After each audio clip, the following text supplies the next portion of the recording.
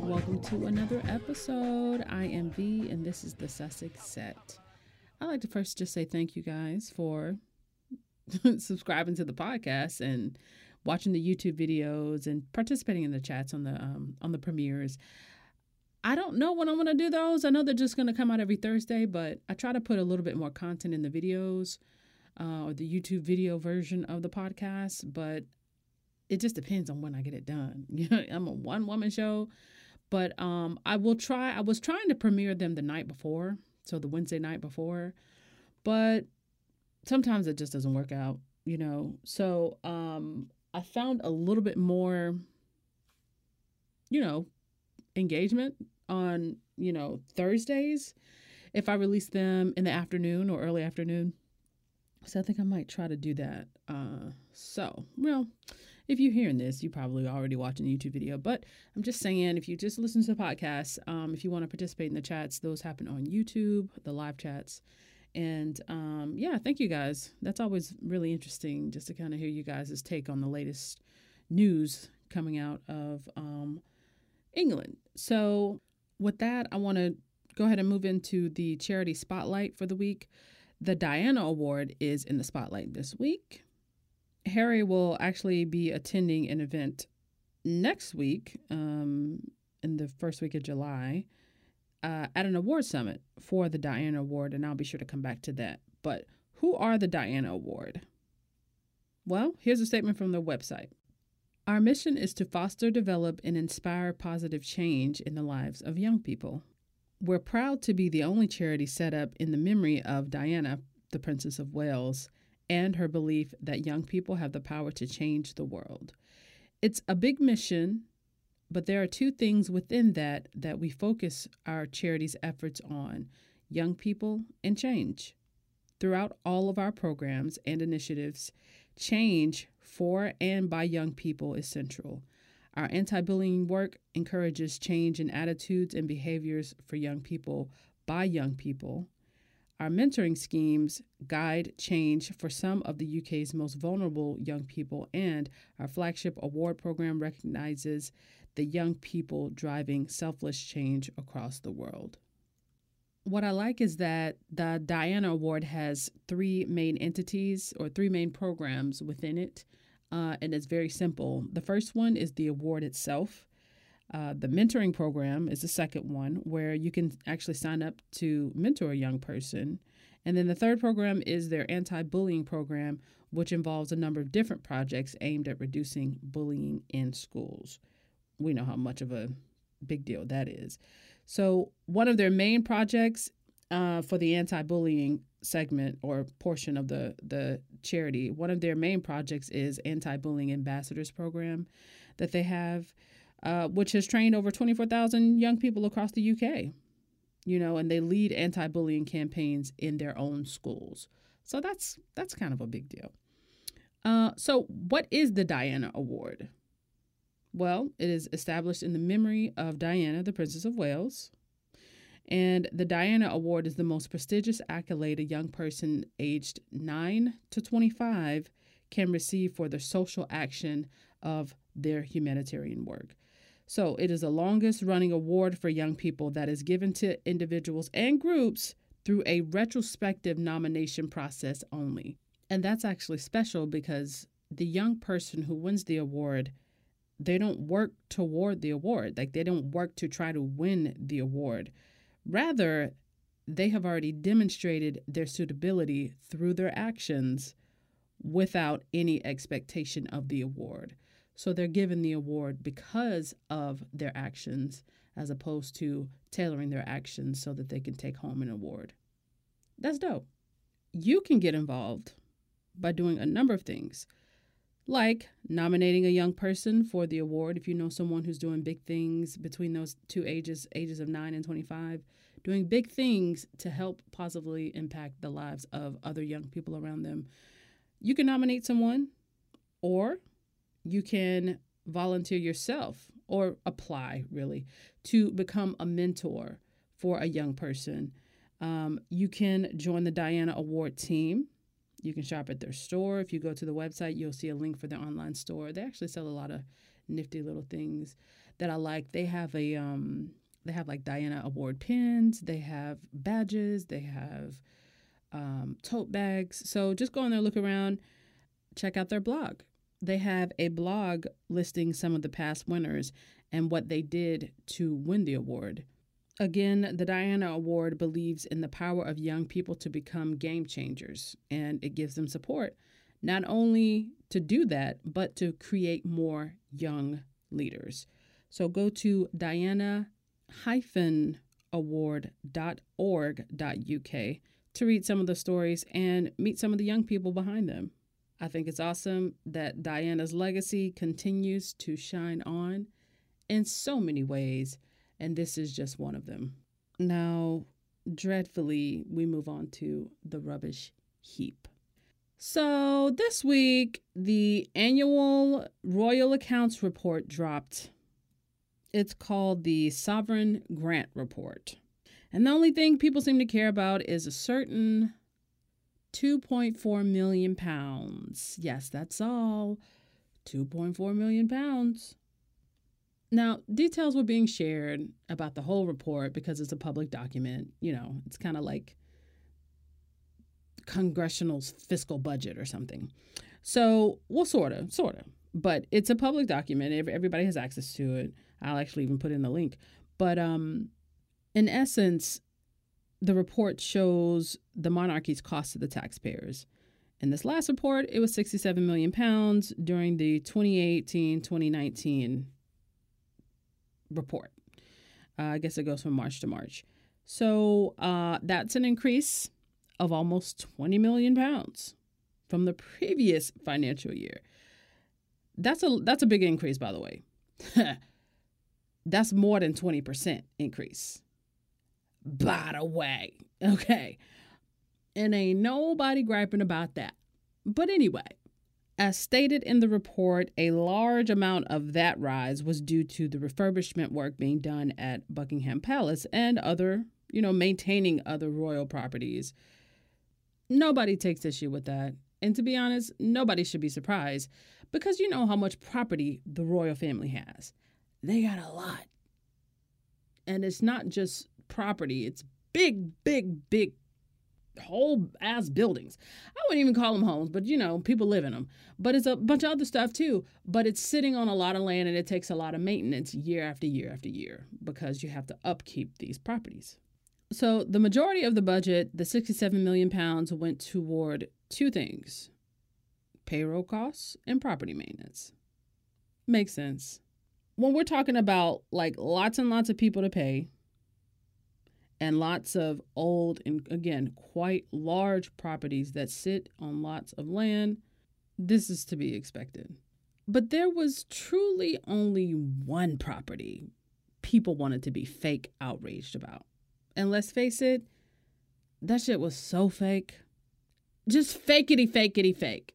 Nobody really cares about the 2.4 million pounds allocated toward Frogmore Cottage. In the entire budget, there were 176 projects that cost £6,000 or more. Okay, cool. 13 costed £300,000, £350,000 actually, or more. And together, all of those projects accounted for a full 61% of the total spending across the estate. So the first one that's listed, if you actually look at the budget, it's a PDF. The most expensive out of, the ones that cost more than $350,000 is Frogmore Cottage. Again, it costs 2.4, not dollars. Sorry. Ooh, gotta get used to saying pounds. But anyway, you get what I'm saying. If I say dollars, just forget it and just put pounds in there. But but Frogmore Cottage being the one that cost the most, a single project aside, right, from Buckingham Palace, it's listed first. So it's time for outrage, y'all. Even though the total budget frames it as the entire budget costing the taxpayer £1.24. That's it. £1, 24 pence for the whole year. And when you do the math, taking into account the £2.4 million spent on Frogmore Cottage, the average taxpayer contributed less than 5 pence toward that one project that everybody's screaming about. And if you didn't know better, you wouldn't know that just by looking at some of the headlines. And I mean, these people really did have a time with that. Like, over the last few days, we saw paper after paper publishing blaring headlines as if Harry and Meghan went out Bonnie and Clyde style and put a gun to somebody's head and said, "Give it up. We want that." But the truth is, Harry and Meghan aren't taking any money from anybody. Right? And as a matter of fact, she's bringing in way more money to England than the taxpayers are actually contributing to her and her living circumstances. You know, which, by the way, Frogmore Cottage belongs to the Crown. Doesn't even belong to Meghan. They're just tenants of the place. So a couple things. Frogmore Cottage, again, it belongs to the Crown. It's not like they went out, pointed to a house that they like and told the Queen, that one. Yeah, we want that one. They didn't do that. They're tenants, you know? I know we know that, but it's just like, how dumb can some people be? I know that's kind of a harsh word, but it's actually kind of too nice, you know? But like, how silly are people? It was already owned by the Queen, and it was given to them as a gift, you know? Just how she gave Anmer Hall to Will and Kate. Like, I mean, I don't know if it's the exact same circumstance, but it ain't like either one of those properties are going to leave the royal family ever, or at least not for a very long time. And in 200 years, when no one who is a royal today will be alive, Frogmore Cottage will still belong to the Crown, whoever that person is. Meghan and Harry are, again, they're just tenants. So, like, just as the Queen and Philip are tenants of Buckingham Palace. And if the monarchy is still around in 200 years, which I highly doubt if you ask me, but I'll be dead. So who cares? But if the monarchy is still around in 200 years, every single one of those properties will still have ownership by the Crown, but they'll have different tenants. And really, they only care about that one tenant. And we know why that is. Secondly, Frogmore Cottage was due for renovations anyway. And with Harry and Meghan waiting to get the whole entire hell away from snitches and witches and Kensington Palace, why not go ahead and renovate it and complete the renovations that need completing? Instead of the 5 flats, turn it into one home. For the 2 people who are keeping the royal family relevant in the 21st century. Yeah, that's a pretty small price to pay. They are keeping the royal family afloat. Let them live where they want to live. But it shouldn't be falling apart when they move in. Like, that's a very small price to pay. So while these hoes are celebrating that Harry and Meghan were moving from Windsor, way back when it was, shared that they were moving to Frogmore Cottage, calling it some kind of banishment from the Queen, they failed to realize that had the Sussexes actually stayed in London and moved next door to the Cambridges, I believe the apartment they would have moved into would have had many more rooms than Frogmore Cottage. And I think the renovation costs would have been far more than $2 million spent on their current home. So let it be apparent that these people are going to complain anyway. The people who are complaining, fake outrage, like the fake mad folks. But it's not about the thing that they're complaining about. It's about the person. And that person ain't Harry. That's why it's annoying. Because we know they don't really care. And thirdly, Harry and Meghan paid a lot of money to customize their house. Because for all intents and purposes, it is their house while they're living in it. It ain't like somebody gonna come and kick them out. Now, it doesn't say specifically what they paid because that's their personal finance. Like, that would be completely out of line to publish that. But they paid a lot. I don't imagine that it would be cheap for anybody. So unless you just, but then again, Megan is a millionaire. So, but it's not like they just sat back and waited for, the tax dollars to roll on in. So, but that's how it's being portrayed. Here they are preparing for the birth of their son, the arrival of their son, the expansion of their family. They have the right to customize their home, right? That's where they live. But contrary to the headlines, they didn't demand anything from the taxpayers or the Queen, no more than anybody else in the royal family demanded for the renovation of their own immense homes.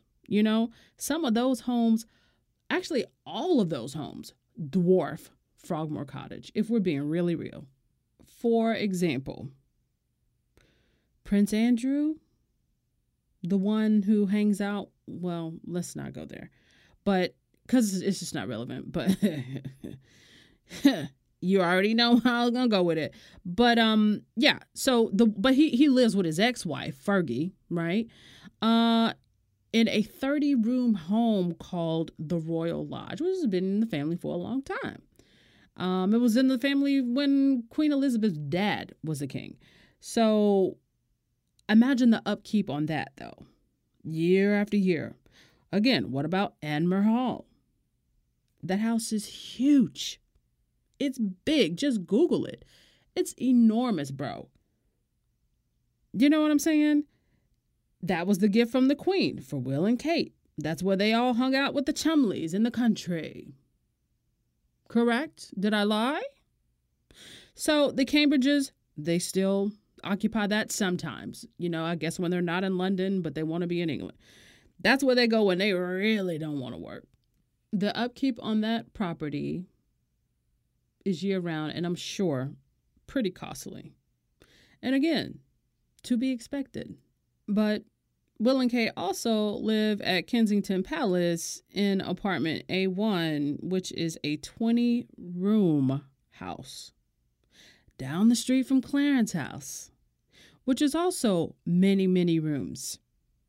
And that's down the street from Buckingham Palace, where the Queen lives. And in fact, again, most of the money from the budget was allocated toward sprucing up Buckingham Palace, giving it its much-needed renovations. It's a huge structure.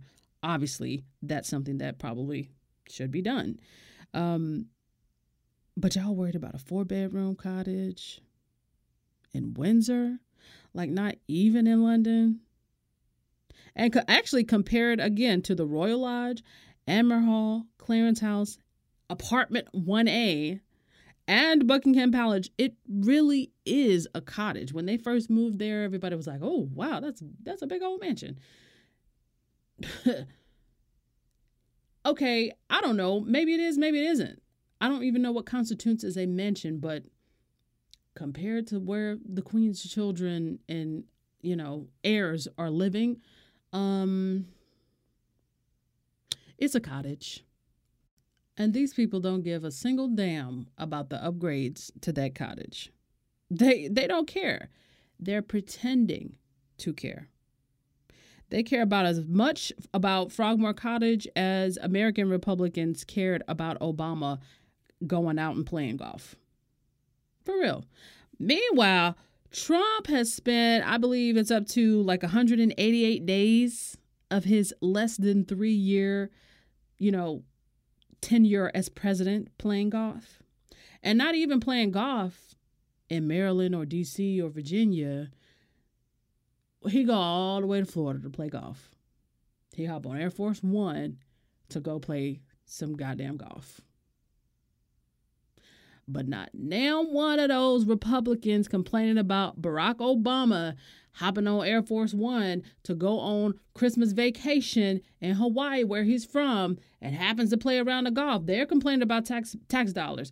They haven't said a peep about Trump going to Florida every couple of days to play golf. That's all he do. But they don't care. So these people do not care about Frogmore Cottage. They don't care about the budget. They don't care about anything in the budget. Maybe some people do who are, maybe they're the camp of, we really don't need the royal family. These people are leeches. Why are they there? We could, spend so much money doing A, B, and C. Okay, maybe they care. But the people who actually hate Meghan, the people who spend all of their time, all of their angst focused on Meghan, they don't give a damn about the budget. They care about maintaining racist double standards. That's what they truly care about. And that's one of the ways how racism works. When the royal family spends £1 million of taxpayer dollars on a driveway and nobody says anything about it, or it's a footnote and it gets ignored for the most part, that's a double standard. They don't care. So how can you expect me to think you care about $2.4 million renovating a house where people actually live? And the headlines say nothing about literally anything else in the budget, like any other cost. They're all about Frogmore Cottage. I find it ridiculous at this point. Like, they see Meghan, they write a headline. Really, Meghan doesn't take money from taxpayers. The royal family as a whole does. They're not taking food out of anybody's mouth. You know what I'm saying? It sounds like she's putting food in some people's mouths. And she's keeping a lot of you haters fed and fat. In fact, Meghan has brought so much money to the British economy. It sounds like the taxpayers should be cutting her a check and saying thank you. Real talk. I know it doesn't work that way. But pay my fucking Duchess. She deserves it. Like, that's how this conversation should be going. It shouldn't be about what people are pretending they sacrificed. Like, oh, you slaved away all day for £1. No, you didn't. And these misleading headlines, of course, they're zeroing in on Meghan because that's what sells the papers. So they boost profits from these rags that I wouldn't even use to pick up Guy the Beagle's turds with. Meghan has created jobs. She has kept companies afloat. She has brought in tourism revenue that is off the charts in just 2 years' time. You know what I'm saying? In fact, I had someone message me telling me that they're going to England this summer because of Meghan. Surely they won't be the first person to do that within the last 2 years. Cut Meghan a check, please. That's what we should all be championing.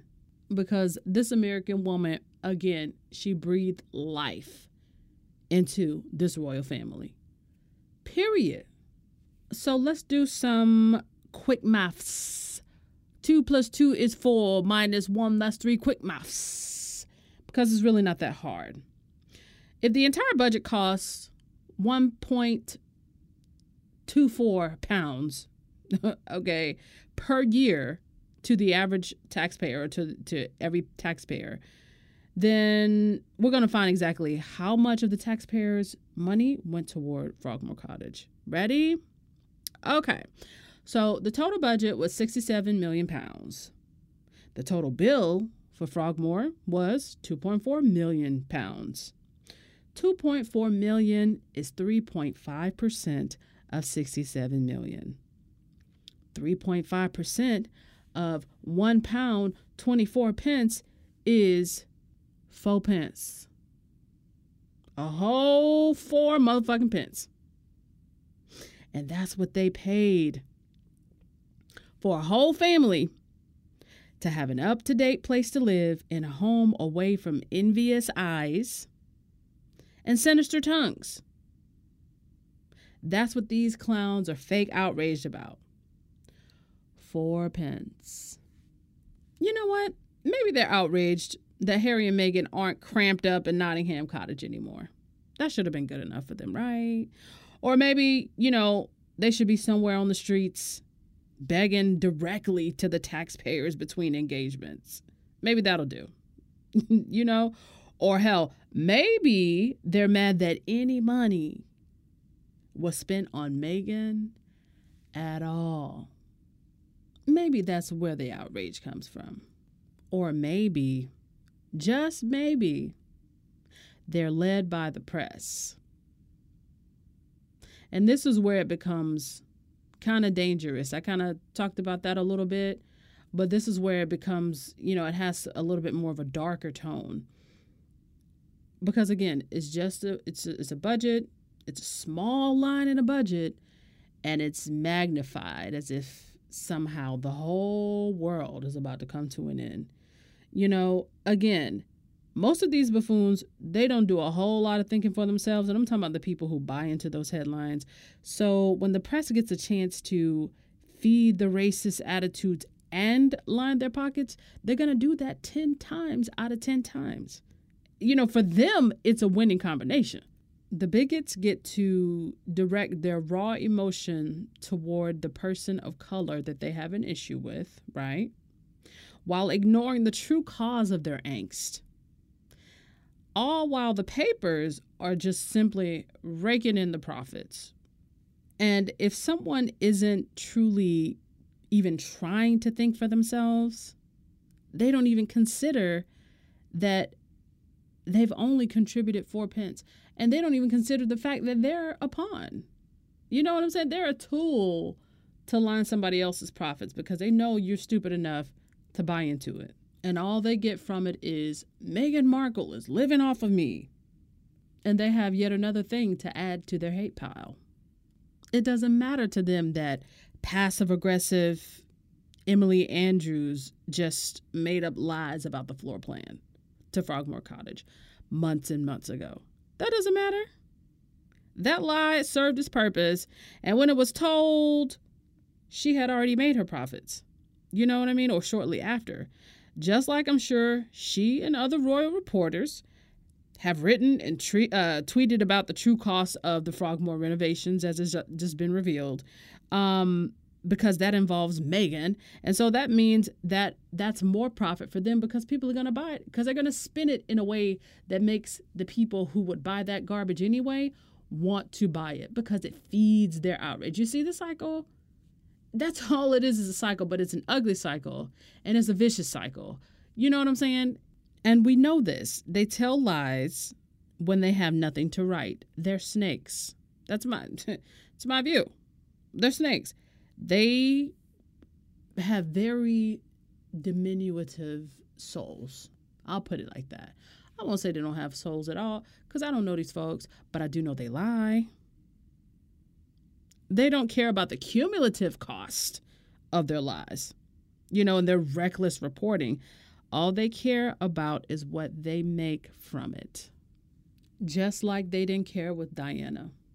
And that's why, again, George Clooney has spoken out about it on multiple occasions, because underneath it all, it is dangerous.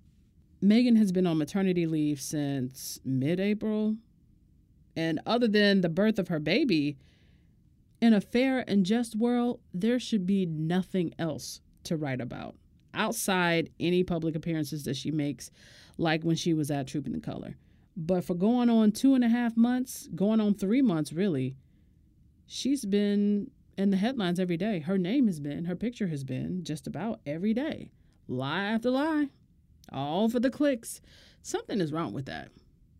Like, something is terribly, terribly wrong with that. But it's a thing with so many moving parts that nobody will take any blame for their contribution even. They're not going to blame themselves. They don't believe in accountability. But yet and still, Meghan is still living better than them. And I hope that every time she looks around her newly renovated home with her custom finishes and her technology, I hope she has conversations with her home, because I think they got a smart home. I hope she just lets out a sigh and laughs at how ridiculous these fools are. And sometimes maybe you do have to laugh to keep from crying, but the British press and those feeding into their lies should be ashamed. Period. Point blank, period. You should be ashamed. This woman has brought billions to your economy, relevance to your national symbol. Relevance. Again. Because nobody was thinking about y'all. Not like that. No shade.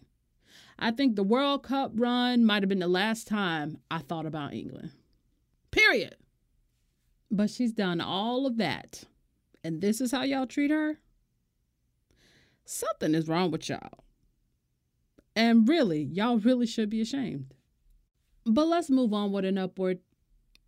My Duke stays busy. Harry's still out here working. He says paternity leave ain't for me. But my wife gonna take her leave. And I'm gonna be holding it down. Just recently, he was at, it looks like a panel discussion supporting an event in London dedicated to helping the Okavango River Basin. That's pretty cool. It was with the Into the Okavango team, which is a part of National Geographic.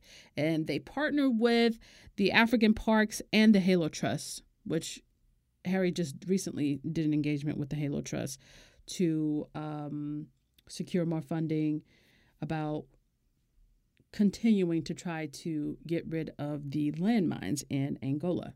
Fantastic job, Harry, shining a light on the Okavango Wilderness Project. They work to explore and protect the biodiversity of the Okavango River Basin, which is vital to the health of the region. So well done, Harry. And Harry is also due to take part in another panel discussion with a lot of the people that take part of the Diana Award. It is called the Diana Award National Youth Mentoring Summit. That's what he'll be attending. The summit seeks to promote the benefits of mentoring programs being accessible to everyone and, in their words, break the stereotypical view of who a mentor can be. So that's again on July 2nd. And lastly, the High Commissioner of South Africa, Mr. Nigel Casey, has confirmed, yes, that the Duke and Duchess of Sussex will be visiting South Africa on their Africa Royal Tour this fall. He was speaking at the UK High Commission in Pretoria at a reception for the Queen's birthday. Dang, man, it must be nice to be the Queen. Everybody, like all over the world, celebrates your birthday, at least in the Commonwealth countries, which are all over the world. Just have receptions in your honor, and you ain't even got to be there. Nice. He said, we are hugely looking forward to that. Yes, Nigel Casey, so are we. This tour is about to be lit. So lit. I like how the Cambridge Royal Press tried to make it out like the Sussexes were about to be banished to Africa for years. You know, when in truth, the DDoS are welcome everywhere. There's no banishment for them. You know what I'm saying? Wherever they go, people explode with excitement. That much should be obvious. There's no place on the planet where people know who they are that they won't be excited to have them in their country. You know, South Africa, and I'm sure the entire region of Southern Africa are no exceptions.